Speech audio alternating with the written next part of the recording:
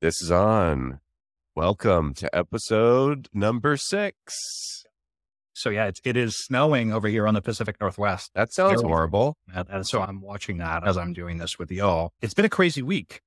I worked about a little bit of it, got a flat tire and spent half the Friday on the side of the road next to the Lincoln Tunnel in New Jersey for any of our listeners out there, and then broke my finger on Sunday. So all in all, a really positive weekend, everyone.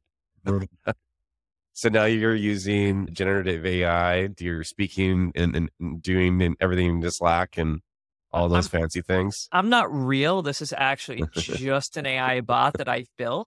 Everyone, Vowel.com, check it out. So exciting. You're still changing that tire. The real use out, still on the side of the highway. The real General cars don't come with spares anymore, is what we found. I was actually, I've been producing these podcasts. I'm using Descript, a huge fan of it. And I just learned about the audio dubbing that you basically you read 20 or 30 minutes of whatever, and then you could just basically type whatever you want. And it sounds exactly like you. It is crazy. That is crazy to me. I didn't realize that we were that close. I'm not that close to these products. It blew me away. We were actually, I want to talk about this Andrew Mason thing. Yes. So Canadian Thanksgiving is a different day. So I did nothing. And I'm aware that y'all have a special day and it was really, it's bigger than Christmas or something, but I've never experienced it myself. Maybe I'm missing out. I don't know. You are. You can come to New York or San Francisco and celebrate with us next year. You've got a plate at my house. That's a nice offer. Thank you. I appreciate it. Joe, what did you get up to? I have 2 little kids and everyone was sick. So me too. I actually got to do a lot of work. So it was between them chilling. They're old enough that they could watch movies and play iPad and stuff. It was nice. Got them stuff done. It was cool. We were just before the episode started, we were talking about Andrew Mason because Kevin has been using the script to edit out the parts of this show before it gets published, which is most of it. And the result, it's Andrew Mason who started Groupon, to give you a sense, and then started Detour. And as a result, Detour was an audio tour company that I was obsessed with. And I actually almost bought it off of Andrew Mason. Really? Got rid of it. Yeah. That's how I met him. Oh, that's interesting. And it turned out it wasn't going to be a big, cool business. He ultimately, I think, sold it to Bose headphones or something. For how much? And not a lot. A few $1 million. But what he discovered is he discovered the audio technology that became Descript. And so his process of, we have to manage all this audio. It was a huge slap. It's one of those, Kevin, you remember last episode, we talked about 2.5 years to find your stride. Or what? I think they founded it in, I think it was 2017 that Descript actually started. They spent so much time on Detour. And he was one of those founders that could just get funding from whoever, whenever he wanted, because he started Groupon. And it's crazy that he went from Groupon, crazy marketing company, to now productivity tool that's using AI. He's very open about how bad of a CEO he was at Groupon. And it's worth reading. He showed up in a horse suit one time at a board meeting. I think this is a real story. And he just did not care. But by this point, the company had gone public. Because remember, companies were going Groupon went public extremely quickly. Yep. And so he was I was fired. Just super open about talking. I remember this. Almost nobody ever is in the industry.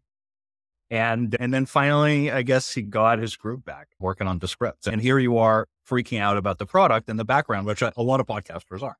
Yeah, it's great. Between Riverside, which does the local recording, and Descript, it takes me probably an hour to publish an episode. What's really cool about Descript is that it'll shorten up the pauses in between, so it seems like you have a lot better flow. And then another really cool feature is that it'll take out all the filler words when you say or repeat words, or you use a lot. It'll just automatically take it out of both the audio and the video automatically. And then it also takes the audio and the same thing that an audio engineer would do, and it makes it sound professional. So the recordings that we're hearing right now, the audio is probably not great, but it'll turn out awesome. And it's all through this tool. It's pretty amazing. And so what does it do on the Sorry, go ahead. After you. I was just saying this podcast is sponsored by Descript. Go for it. Yes. So what does it do on the audio cleanup? Is it doing basically search on it transcribes it, then does search, and then literally just deletes the sentence, the word? Or is it doing phonetic search? Do you know? It transcribes everything. Yep. And then you could basically edit everything around using the text that it actually translated. But it also has a feature that you can remove words, which also shortens the video and the audio clip of that. And so you're manipulating the audio and video file with text, which is really cool. So like you could even copy and paste like things that happen way later, and you could change the order, and it's really cool. Yeah. It's very interesting what you can do there. We're playing around with a lot of this stuff at Vowel and some of the ever generative AI stuff. I'm really interested in this stuff. Super curious about them as a consumer model, because $20 a month suggests model is actually like a consumerish model. And if you have a consumerish model, you know that churn is your number one issue that you deal with all the time. And at $20 a month, like how long is this LTV? How many people really want it? Is there like an enterprise deal, which is how like the direction most people go? So I actually just emailed Andrew Mason the other day for a separate thing, but I'd be curious to ask him. You just talk to him all the time? This is very random. There's a few people like that I was talking to the CMO of Zapier a couple of days ago, who was an old friend of mine from back in the early startups. Yeah. And we were talking about Rich Barton. And Rich Barton, like Andrew Mason, those people are my almost like startup heroes. Yeah. Because they don't need to keep doing it. Like after Groupon, he did not need to do it again. He didn't need to do anything. But he kept at it, and then he failed on Detour.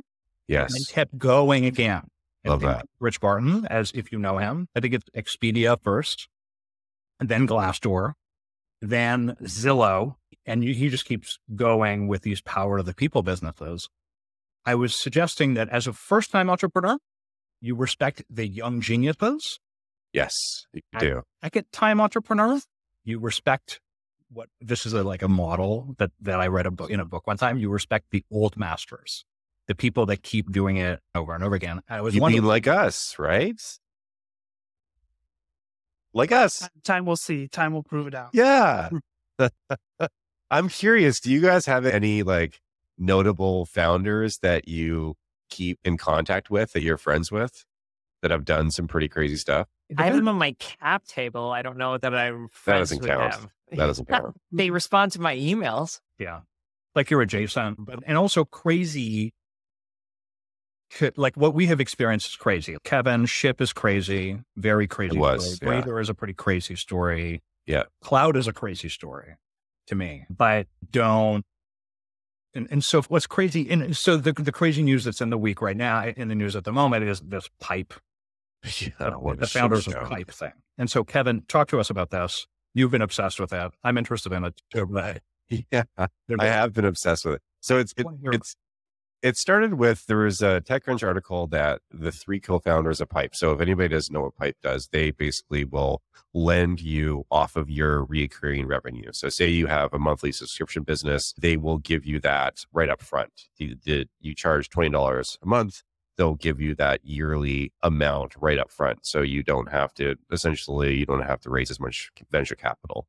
And they did this in the 0% interest environments. And so these lending companies, there was a lot of hype around them, fintech in general. And what was crazy, like I saw them, and I think I heard a few times, it's like they were one of the fastest growing companies ever. And I was like, this is actually a cool product. Like this makes sense. Raise less venture capital. There's some risk. You gotta have to pay them some interest, but this is like a service that makes a lot of sense to me. And then I was like, why isn't there something like this for marketplaces that I could use? But there's not. But what happened, the story goes, is that they were super high flying. They raised hundreds of millions of dollars. And then just all of a sudden last week, through 3 co-founders, they all stepped down. Yeah. So that was the actual news. Then on Twitter, somebody posted, which it's still alleged, hasn't been confirmed yet, but what they're alleging is that the founders or the CEO, they took $60 million and they invested in a Bitcoin mining company. I don't know what that means, but they did that without the board's approval. They took a lot of personal loans from the company, I believe also without the board's approval. They were basically just misappropriating the actual money. And they were having, then I believe as well, their growth is basically just stalled out completely. And that's what it was alleged. And then the tweet got taken down, and then I inquired, and the legal team of Pipe went after this guy to take it down and everything like that. And then there was just a TechCrunch article that came out, I think it was today, that they're trying to figure out exactly what happened. The company's basically like saying, yeah, they did invest in some Bitcoin company, but we can't confirm if it's that they actually lost the $60 billion, something like that. But the follow up on this, I thought was even more interesting. There was a tweet from Jeff Richards, who is a general partner at GGV Capital. And it basically says that the grifter area was very frustrating for builders. Grifters could raise a ton of money with little to no traction, sell Malibu home level of secondary, and do it again 9 months later. This era is officially over. It's going to be obvious who the builders are. So I'm thinking this is one of the first shoes to drop. There's a lot of companies that I think misappropriated funds. We're getting all the stuff in the crypto land, but now it's coming into the fintech round. I've heard rumblings of another company has done something like this. So to me, it's just, this is fucking crazy news. Kevin, another company where you know the name, but you just don't want to say it on the podcast, I believe? Yeah. Okay, got it. Okay, yeah. What a major one that has raised like $100 million type of thing. Yeah. Yes. Yeah, got it. Who is the grifter par excellence as far as you're concerned of this generation? Who is the grifter from this phase? Anyone can answer. I'd be very curious who is the highest level of grifter that occurred during this era. Oh, I don't know. What do you guys think? Just crypto in general? I would say yes. And anything. So Adam Newman. SBF has got to be the SBF? Michael Jordan of grifters, right? Yeah. Yeah, I think that would be one. SBF, they specifically said in their contracts that they would not use the cash or the Bitcoin or whatever people they bought on their trading platform, and they invested it into their hedge fund, which then just basically wasted a lot of it. And again, misappropriated, like it was their customers' funds. But I think that it sounds like with Jeff, he obviously knows a ton of this. I've also heard other rumblings from other VCs that it's like, there's a ton of shading dealings that have happened, because what you're able to do in this time with like venture was just so crazy, was that you were able to raise crazy rounds, and you could set your own terms. You could take secondary. So as Jeff mentioned, like Malibu home size of secondary. So that means people are taking $10 to $50 million off of a $200 million raise, which is fucking crazy, to be clear. Nobody needs that. But that's how crazy the market was. You had VCs that were willing to go and do this for founders. I would argue almost that it was the transition to Uber and Airbnb from 2008 to around 2012, where this started to happen, where all of a sudden there were these takeoff stories. Airbnb is not quite one of them. Airbnb grinded through a really long era, but then all of a sudden it was, I don't know if y'all remember, but it was like a $2 million round. And then the next round was $100 million. And at Uber, I remember it very clearly because they weren't, but I thought of them as a sister company. Same. At the time. And it was 1.5, 6, 20, 50, 100. And it was just like, it was going crazy, and it was happening every Crazy. 6 months. And so to me, that's where the transition occurred from the recession companies to the, oh my God, a new era is upon us. And this is when the wallets started opening. I don't know if this resonates with you at all. I think so, but I think we've been through these swings before. But I think that the founders taking so much secondary, how that's never happened before. You've never really, I don't remember anyways, like an era of founders actually misappropriating people's investors' funds, like going and investing in $60 million off your balance sheet into a Bitcoin mining company. You should go to jail for that. If you did not get that approved by your board and they potentially lost that, I hope these people actually go to jail. That I couldn't even imagine. Also, this is actually it may be a little bit of a derail, but I know that other people that have used cash off their balance sheet to invest it in higher interest vehicles,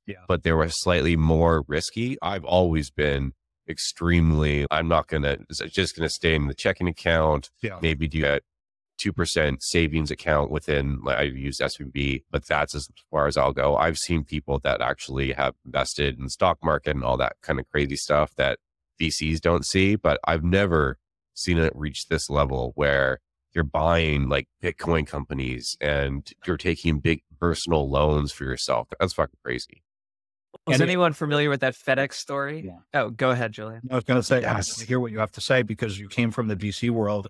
What is the standard exactly? Because I'm like Kevin. I've always been that way. I'm like Kevin. I thought the standard rule was you keep it in a checking account or a money market account at SVB. And then when you get bigger and bigger, you move to a cash, some type of money management account from like Bank of America, Merrill Lynch, or one of the bigger brokerage firms. Was the way or JP Morgan.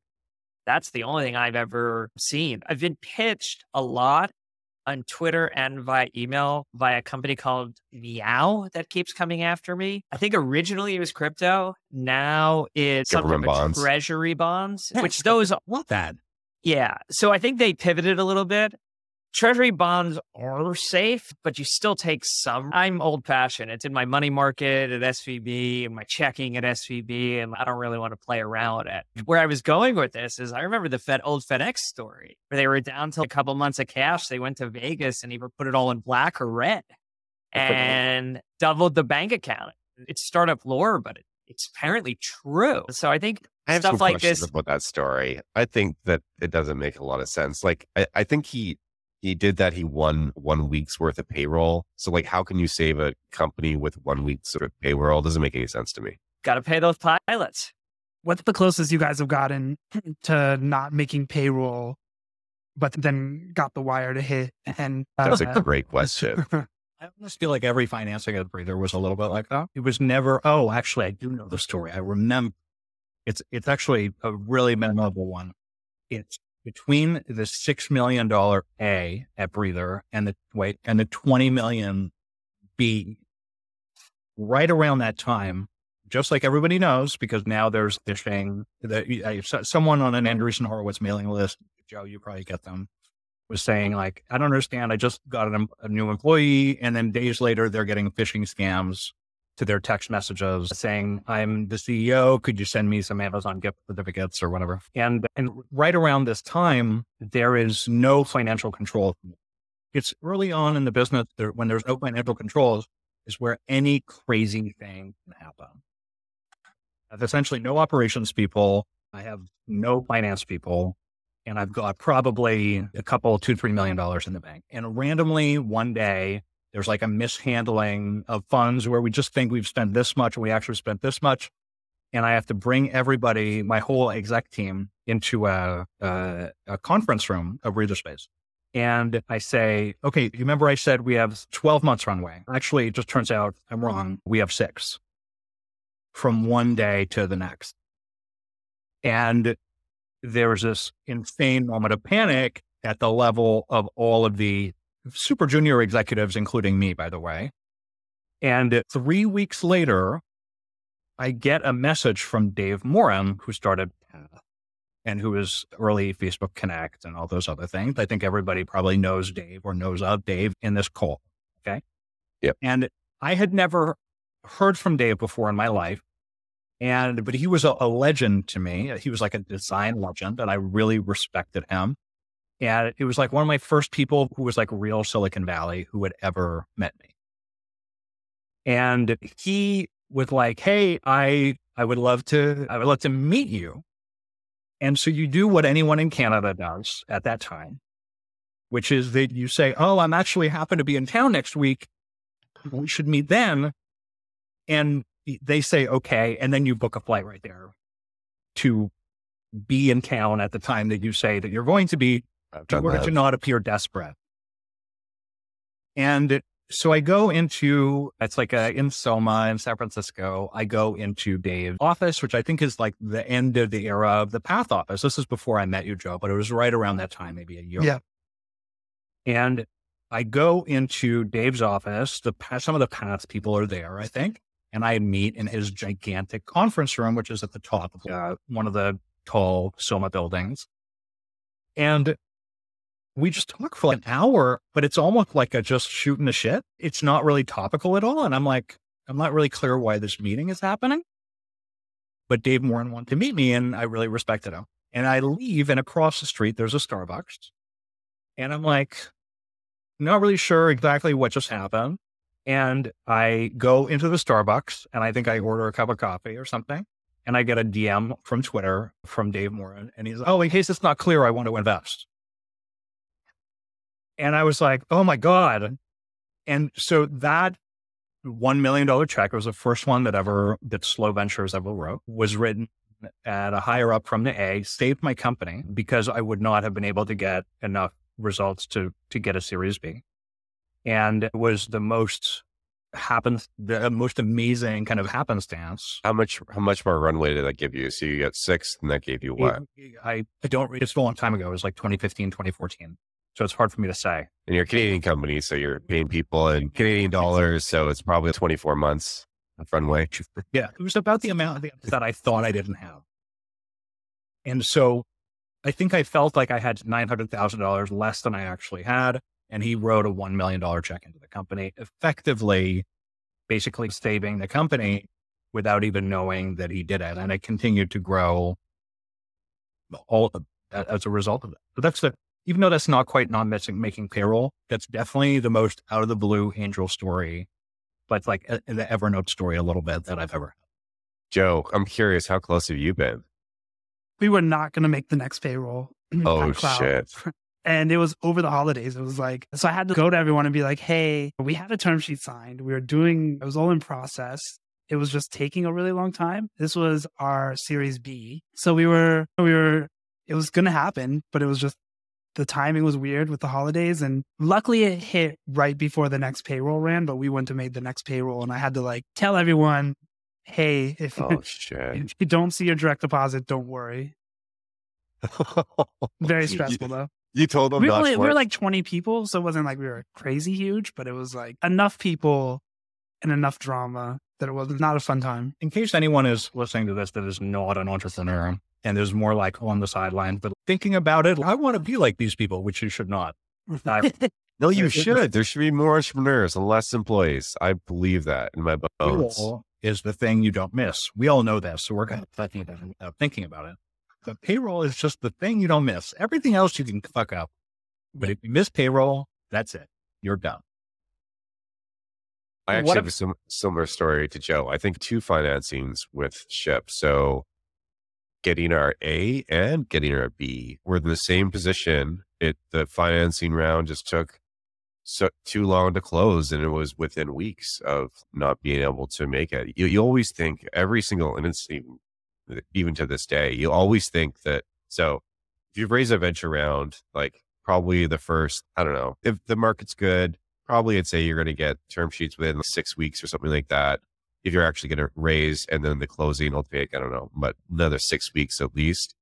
But sometimes that could go on for 8, or even my last round at Airhouse. I think that the lawyers were just so backed up with all these scams that all these companies were running, get financing, that it took so long to close. And I think it took an extra month. And you plan for that. And so it was similar to Joe as far as just the financing term sheets were signed, but it doesn't matter until you get the money in the bank. And also people walk away, VCs walk away from term sheets all the time as well. Yeah. So during the grifter era, they didn't, is my understanding. But now they are. I heard about that. I don't remember what private, but it was some sort of private ecosystem where people have said, oh yeah, people are walking away from term sheets, and it will start happening again. And it really presses people to have to really be working the deal all the way to the end instead of, yeah, I got it. I'm double oversubscribed. And just, don't rely on your lawyers to push. You need to be the ones. But that's a really big lesson. Like, they have so many other things on their plate. You think you're paying them a lot of money to close this deal, and they're going to deal with the other lawyers from the VC firm, but you got to keep the gas down and be pressuring both sides. Because also, it's lawyers, they get paid hourly as well. So they're incentivized to actually drag it out for as long as possible. So you have to realize that as well and really just push everybody to close it. Because it's not in your best interest, obviously. You want to get right back to running the company, but also the VCs want you to get right back to running the company as well. So you're in this, sometimes the lawyers go back and forth and they'll take extra long or whatever. Maybe they do it in good faith, but I've always been extremely I just don't have the process. It just seems wasteful to me. We're all like going on the same terms, but yet like it costs a financing round costs like 30 to 60K to close in lawyer fees. And it's just, they make you pay it and you have to pay your lawyers for your time. And aren't all companies pretty standard now? Shouldn't it? Read one of the growth partners at Sequoia had a tweet one time that I will never forget because it resonated with me a lot. I was curious as to if you feel the same, is that the lawyer that you first get when you start in venture, and I know my guy's name is Adam Safkin, and I was introduced to him through actually Greg Eisenberg, who some of you may know. And he was a junior partner at a Canadian firm, but one of the ones in new venture. And try as you might, Andrew's tweet as like, no matter what happens to a founder, they will fire people, they'll change businesses, they'll pivot, they'll always keep that first lawyer. And I see Andy is nodding. I don't know if this resonates with you, but it's just like you feel like everyone else is a mercenary, but this first lawyer that you had back in the day is the lawyer that you always want to keep. Yeah, I still use that first lawyer. He does follow me on Twitter, and he's probably listening to this podcast right now. And I think the best piece of advice I've got to anybody who's working with their lawyer going through a financing, it's he who emails them and yells at them the most is the one who gets closed the fastest. It's totally true. It's crazy. And we are like good friends at this point. So do you yell at email him incessantly to close around? 100%. Good. He hates me, but I pay him. I definitely do the same. I call the lawyer and I yell at him and I'm just like, this is bullshit because ABC thing. I think a lawyer often is known to be, and it's actually what I wish a venture investor would be, but isn't to me. I wish that they were just someone that you could rant and scream at and be like, that fucking bad thing just happened and I need to talk to somebody about it and I trust you. But I have almost never had a venture investor be that way. And I've never felt that the relationship was open enough. Yeah, it doesn't have a relationship. Because you need their next money. I found that when they run out of money for you, because they're a seed stage company or something, they're a seed stage fund and they're not writing checks into your growth company anymore, that's when you can finally trust them, but not before. Joe, what's your experience in all this? Yeah, I was thinking about it. Our first lawyer was fine at Klout, but he had a much bigger client. I think he had Airbnb, and we had started around the same time, and we had traction. They had real traction. So I just was not getting the response I was hoping. We were definitely clearly second priority at best. So I did make a switch, and I've had that second lawyer now on the third company, and can't imagine not working with them. And so while you were managing, you're close to payroll, to not being able to make payroll. I was wondering how you managed your psychology as you were doing this, because you have to do it. You can't freak out in front of your employees. You can't freak out basically to anyone at all. There's not a lot of people that could really relate to your situation. I was wondering how you managed from a day-to-day basis to stop yourself from freaking out. Yeah, it was about 18 months into Klout, and company was starting to get traction, and it had been a grind and hard, but it was mostly me there wasn't really a team. There was a year where it was just me, and then we started adding people and it started growing fast. And even though it had been hard, it had been fun through it all. That was the first time I remember thinking like, this is not fun. Yeah. Like this entrepreneurship is more than I had imagined, and more challenging and more emotionally damaging than I knew I was getting into. There was a lot of drama around our deal. We had term sheets that people walked away from. I signed a term sheet that I walked away from. Holy shit. And it was just like, it was like in a hurricane, and the company was growing really fast too, and like starting to get press in an aggressive way. So it was just a lot. And it became unclear. Yeah, you like to think of yourself as you're the tornado, you're the hurricane, as the entrepreneur. Mm-hmm. And that was the first time I felt like I was actually stuck in the hurricane. Yeah. And I remember because it was over Christmas break, and it was like, so the world was stopping or winding down, but I was still trying to get this deal done. And I had a little bit of time to reflect on what was going on. And it was that first moment of thinking like, shit, I don't know if this is rough. It's funny because I've known a lot of these stories because I was in social before I actually started businesses. And so, because I would write books about it, and I was that whole movement of PodCamp and so on, and I was blogging at that time. So Klout was a big part of that ecosystem. And as a result of that, company to me has always held a special magic.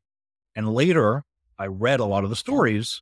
And so I know that stuff that you're talking about through having read like the Microsoft deal or something that almost happened and all these other different elements. But in the background, now you're saying to me, you didn't feel like you were in control at all. How did you manage to hold the rails, so to speak, as it was all happening and prevent yourself from, I don't know, not sleeping at all or like collapse, quitting or whatever your version of getting it to stop would be? Yeah, I was just falling forward. And funny thing, I grew up boxing. Like that was like a sport. My dad's from Cuba, so that's the national sport there. And I grew up in Las Vegas, so boxing was a big deal. So like getting punched in the face was actually like and staying in the ring through that was something that I reflected back on. But I never thought about quitting. I just thought of, oh shit, this is way harder, way more intense, way crazier than I imagined. And I had never... Yeah. I'm curious because I definitely, at my first company, I thought, I'm never going to do this again. Right. Did you? We all do. I promised I would never do this. I don't. I will want to always do this. So yeah, Kevin, this way, yeah. Go ahead, Ken. I'm curious about your take on this. Even when at the terrible times Shyp, there was not one point I was like, this is so much more fun than working for a big company. I'm like, fuck this. I'm just going to continue doing this. And hopefully I'll get better at it over time as well. Like, I don't know what your guys is all your background before, but I started my career. I was a software developer and I worked for Boeing and just boring ass companies. And it's just like, nobody cares about their work. It's not fun at all. You're not building anything new. It takes you forever to get a new product out, and just like creating something from nothing. It just has that it's still to this day, it's just something magical. And I want to continue doing this. Andy, you're a finance bro. Is that right? I was, but the last time I worked at a place with, I don't know, more than 40 people was 2009. We went bankrupt at Lehman in 2008. I worked at Barclays for a year in 2009. So yeah, it was 2009. And I haven't worked at a big company in so long. I do think it would be nice to know what it's like. Like I'd love to know what it's like to work at Google. Maybe for like a month or two. Oh, it'd be so boring. Like Google, come on. I interview people at Google and where I have in the past. And let me tell you, it's crazy, the people that work at Google. You always meet them at parties and you'll be like, you're not special. That's because it's a special company. Yeah. So in your mind, to me, you're like, the people who work there must be genius, special people. They're really not. And that's the part that's baffling to me. It kind of destroys the mythology of these special magical companies where incredible geniuses work on hard problems. Mm-hmm. Except for the people that work at Descript. Yes, that's a magical product. Look, I don't mean it in the same regard. I think we all interview people who work at large companies, but I do wonder what it would be like if I worked at Google in the Nest division and I decided I wanted to build Nanit, and they gave me the resources And we had 5 MEs and 5 EEs and like a full sourcing arm. Or Apple. I think, Kevin, you sent around to our group text the founder of Dropcam, who then went on to build the new satellite GPS feature that's in the iPhone. And just it's him talking about what it was like at Apple building it. And I just don't know what it's like, but you do have so much resources to build such an amazing product. So I think it would be a cool experience. But for the rest of us, we're going to do what we can to make the impossible possible. And one day, maybe I'll work at a big company for a year and see what it's like. I grew up working class. Is that right? I grew up what? Working class? Is that? Yeah. My dad was a dealer at Caesar's Palace and my mom was a cocktail waitress. Wow. I grew up in Las Vegas. What an amazing story. That's awesome. And the biggest company I worked at prior to Klout was 10 people, and I was not the boss. I never managed anyone. I never worked anywhere. I never met an investor. I had never even met anyone who worked at Google, not even like the janitor from Google, like nobody. Yeah. So when Klout started growing, that was like a massive challenge. I had never managed anyone. Every day past 10 people was the biggest company I ever worked at. And when resumes would come in from people at Google, I would immediately go into sales mode of, oh my gosh, this person from this legendary company wants to come here. I'm just going to sell. I didn't know how to interview them. Yeah. You learn they're really incredibly talented people. I've done deals with Microsoft and Walmart and all these legacy companies that are filled with incredibly talented people, super bureaucratic systems. Right. Yeah. Like your story resonates with me a lot. Everyone that I know, no one had a college degree. Everyone was pretty high IQ, but never had a college degree for some reason. And we all worked in call centers, which is what you do if you're from the city that I'm from. And then one day, because I started a podcast, it literally 18 years ago, seems crazy to say, but that's what got me started on the internet. And then I was like, oh, the world is bigger than the local town. Right. And then all of a sudden it felt like I had more ability to do things than I thought that I had. And I never looked back. But looking at it now, I never felt, and even today, I don't feel like I could ever be a VP at some company. And when I think about LinkedIn and all these people that are receiving recruiter requests to interview and so on, that just doesn't happen to me. So to me, entrepreneurship doesn't even feel like a choice anymore. I'm just like, I have to do this because no one else is going to do it for me. And so it feels like even though my path is unknown, that the fact that I'm going to have to do it myself is a given. I learned how to be unhireable really early. One of my best friends in high school, both of our parents were always on our case to get jobs. So we would go apply and get jobs together and then see who could get fired the fastest.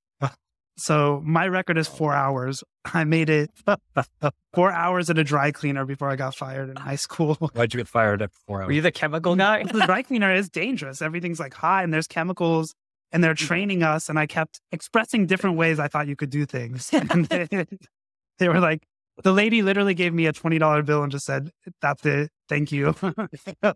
Forever. Goodbye. Yeah. And this was 20 years ago before those chemicals were safe.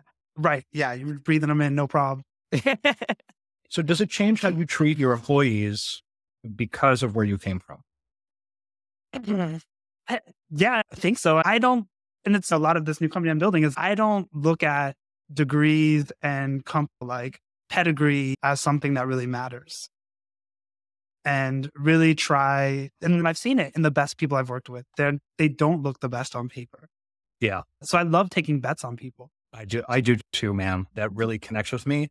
And I have found that if you run a company remote, the only way to do it is with really high ownership people.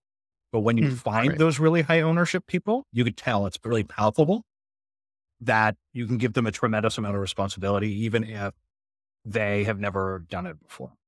And it's when you find those people end up making your company as a matter. I don't know. For sure. Someone that comes to mind. Yeah. Oh, yeah. I can see you feeling that there isn't somebody that comes to mind for you. Of course. Yeah. A bunch. Yeah. I'm curious you're in Canada, you're not in a tech epicenter in any way to start. Like, how did you meet your first investor? Like, how did you make that jump? from the call center and writing to like? I will say that, it's definitely a longer story, but the short version of the story is I think I was always a skilled communicator, but I think I became a skilled communicator because I had to improvise Dungeons and Dragons games for 4 hours every Saturday afternoon. And after doing that for 30 years or whatever, you eventually become a pretty skilled improviser and communicator. And so over time, first with the podcast in 2004, when I started it, then someone said, hey, you got a pretty good voice. They meant not just like the voice, the radio voice itself, but also you have a way of talking that resonates with people. And that skill of communication has just brought me up the ladder gradually. And I met investors, Canadian venture capital investors, while I was kind of a social media influencer in 2007, 2008 or whatever in the Klout era. Do you remember your Klout score? The what? Your Klout score. Mine was low. It was never like, I was always jealous of someone else's Klout score. How was it? That's the whole gamification of it. I don't know what it was. Ego crack.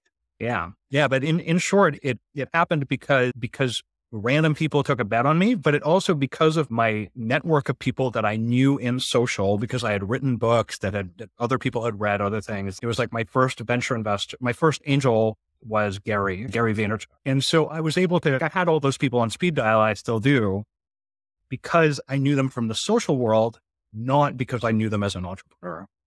And then I was able to make the bridge that way.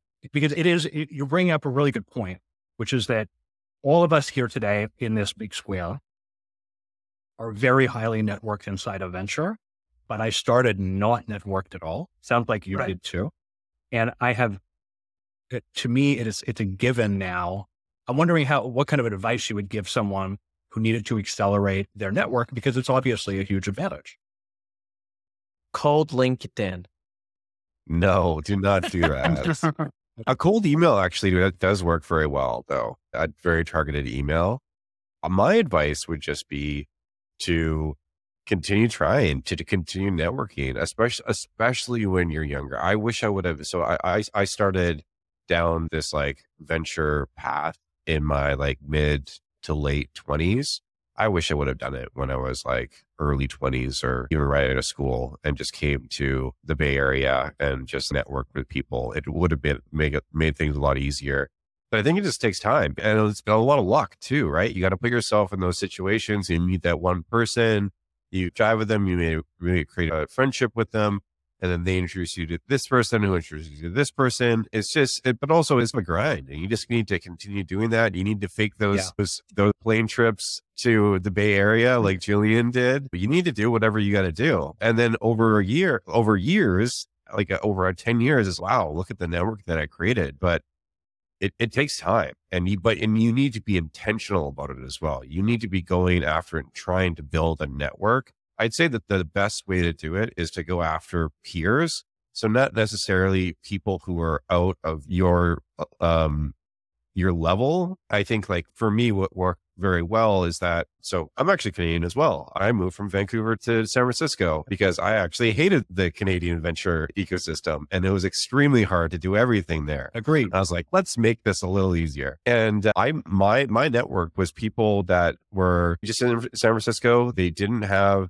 really any pedigree. They were probably working for other startups. And then a lot of them started their own companies. And then I just worked around that. But I really found like people that are at the same level. Those are the ones that you need to go and network with. I would say, look at us today together, the four of us here. Like I'd say we're all peers, right? We're companies that are very similar stages. We have a lot to relate about and talk about, versus going and trying to network your way up to Gary Vee today or something like that. He's not going to have time for you. He's not going to be relatable to you and all that. So but it takes a lot of time, and you need to be intentional about it. Yeah. Actually, Joe, thinking on it now, I think I was more networked than the average first-time entrepreneur. And even though I was in Canada, because I had written a New York Times bestseller with another relatively famous kind of social dude back in the day, who I know listens to this podcast. Hi, Chris. And so all these people, we all were like a circle people that all went to each other's events. So actually, I don't know that I was under network. I think I started later at a later age, but I started with a better network. And praise Jesus, blah, blah, blah. Yeah, in the sense that if I wasn't networked, I don't know where to begin. It is a huge, Kevin knows, in Canada, tons of people are like, but I'm meeting all these people in Toronto. You just want to slap the shit out of them. And you do verbally. You just did.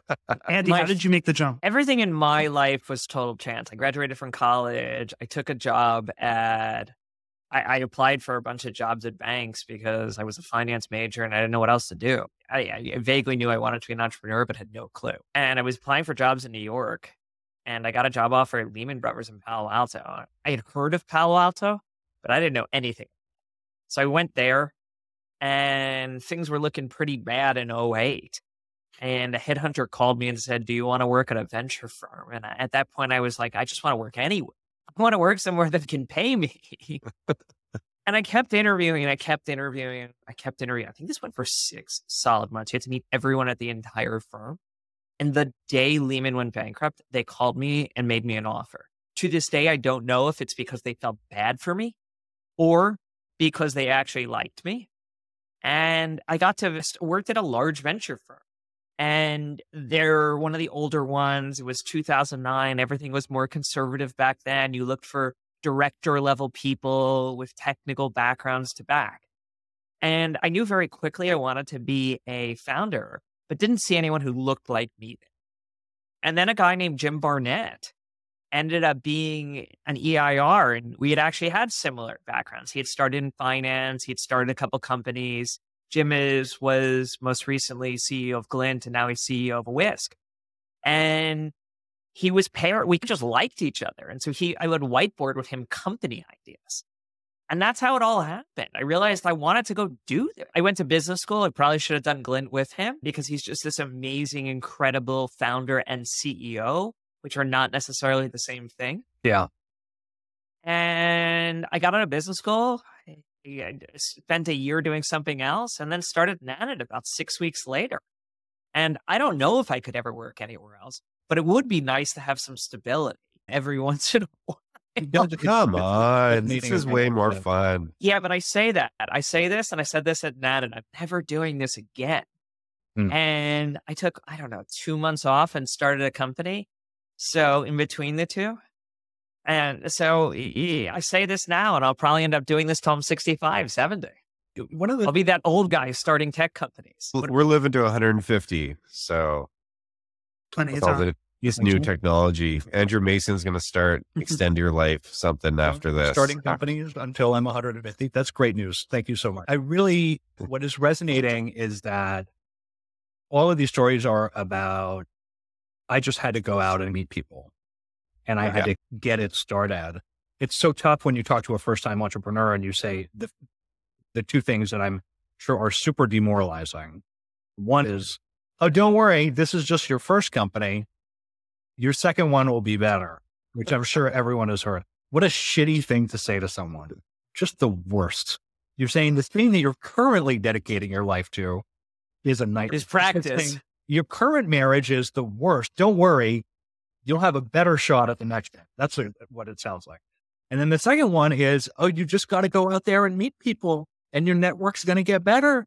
While being true, it also is, but I fucking need money now. And that's the thing that's challenging. I'm reading a book. It's actually pretty good. It's by one of my angel investors, Freddie, the co-founder of Okta. And it's called 0 to 1. Great book. And anyone who's sitting here thinking about entrepreneurship, I actually recommend reading it. I didn't know the Okta story incredibly well, but apparently after the Series A, it was a total shit show, and Ben Horowitz gave them some real advice. And it went public and ended up being this multi-billion-dollar outcome. But he literally has a checklist. Is entrepreneurship right for you? And like the first 10 pages, it's, are you good with uncertainty? Are you good with ambiguity? Are you good with not knowing where your next meal is going to come from? And then he does, early in the book, he interviews Freddie Lundy, and I may be butchering his name, but he's the founder of ServiceNow. And nobody here probably knows what ServiceNow is because it's sold to large enterprise IT departments. But it's hundreds of billions of dollars. Isn't that right? Huge. Yeah, it's $100 billion company, maybe $150 billion company. And he didn't start his first company until he was 50. And there's like this, I always tell you this, Julie. I used to tell you this in our old CEO group. It doesn't matter. Like how old you are, how non-networked you are. If you want to do it, you can do it. You just have to figure it out. It is actually and have the perseverance to go through it. Yeah. I think that's the thing a that huge I find the most motivating about entrepreneurship is you get better as you go in many industries, including in books, in all these different industries. If ever you decide you want to take a profession in the arts, you're going to become an actor or something. In all those other professions, you actually just get, your shots get smaller and smaller as you go. If you've written like a couple bad books, like the likelihood that your third book is just going to like somehow take off, like it's not really the same, but your shots at entrepreneurship get better and better as you go. And it's one of the things that keeps me motivated. I think I know quite a lot about running a company today, even though I've never run a SaaS business, strictly speaking, but you actually get really good at it. We talked about the founders of Stripe the other time we were together. In fact, Stripe is their second or third company. It is not their first, even though you sometimes think because of the mythology that it is. Do you guys encourage your friends to start companies? No. I do all the time. I encourage everyone. I do. Joe? I definitely encourage employees. I find when I'm recruiting somebody, if I ask what their goals are, often the best people will say, I'm hoping to start my own thing. And I tell them I want to be their first investor. And come learn, you're going to be in the fire. And in a year or 2 years, I'll write the first check and I'll make the intros. And I have 10 or 12 companies that are from employees that I've backed. I say the exact same pitch. I ask that question and say, come learn for 2 years, and then I'll write your first check and make your introductions to VCs. I think we have 5 spinoffs now so far from Nanit, and I'm really proud of it. And we're still going, so it's super interesting. Yeah, it's awesome. Yeah, I think I've got 6 or 7 from Shyp. I think it's a great way to learn. I encourage people, if you're not ready to actually start something right now, go work for, I'd say a Series A is probably like the best stage to go to. You're still early enough where you're still trying to find product market fit. You're still iterating and still talking to customers. You're not hyperscaling. And so you can learn a lot of stuff that will be applicable. See, there's just a lot of risk and uncertainty unless you're with like a really experienced team. So the chances that nothing works at all are higher than like a Series A company. But if you want to go and be an entrepreneur, I think the best way to learn is to go to a smaller company. That's interesting. I discourage all my friends. I hate when my smart friends, hopefully some of them are listening, that are working at these like Series D or public companies, soon to be public companies. And they're just doing reorgs all fucking day. Yeah. And that's all they're doing. And I'm like, you're wasting you get a lot of money and you have a stable quote unquote job, especially given all the layoffs that have happened. But it's like, you could be doing so much more. Like you could be creating something. You could be at an earlier stage company, having real ownership, creating real stuff to solve people's customers' problems, or you could start something yourself. Like I'll help you go put together a $2 million round with your experience and all of this stuff. Like it's not that hard. There is, I did a back channel reference, which we all as entrepreneurs are very good at. We're very good at back channel referencing. And this is an anonymized story about a person I interviewed for a product role. And then in interviewing them, I did a back channel to a CEO that they had worked with. And this CEO says, how many people do you have? Like, how big is your business? I said, it's my new business and it's only 15 or 20. And he said, this person should absolutely not work for you. I said, I'm on a level with you. This person needs to learn product from a great product business. Yeah. Not in your company. They are sure, but they need to learn it at a real product business. They need to go be a PM at Square or somewhere. Years later, they can be the first PM. I just revealed a little bit more but not too much, but I don't want to get any more detailed than that. And in short, it's true for a lot of things. It's especially true for marketing. You put yourself in the fire in marketing and it's really good. You be in the fire in a lot of different ways. Product can go so wrong at early stage companies. It's the one place where I would encourage someone to hire experienced versus to hire some random dude who is just going to try and get it right. That would just be my perspective. Hey, I told you that. Did you? Oh, fuck. Yeah. I literally told you all of that.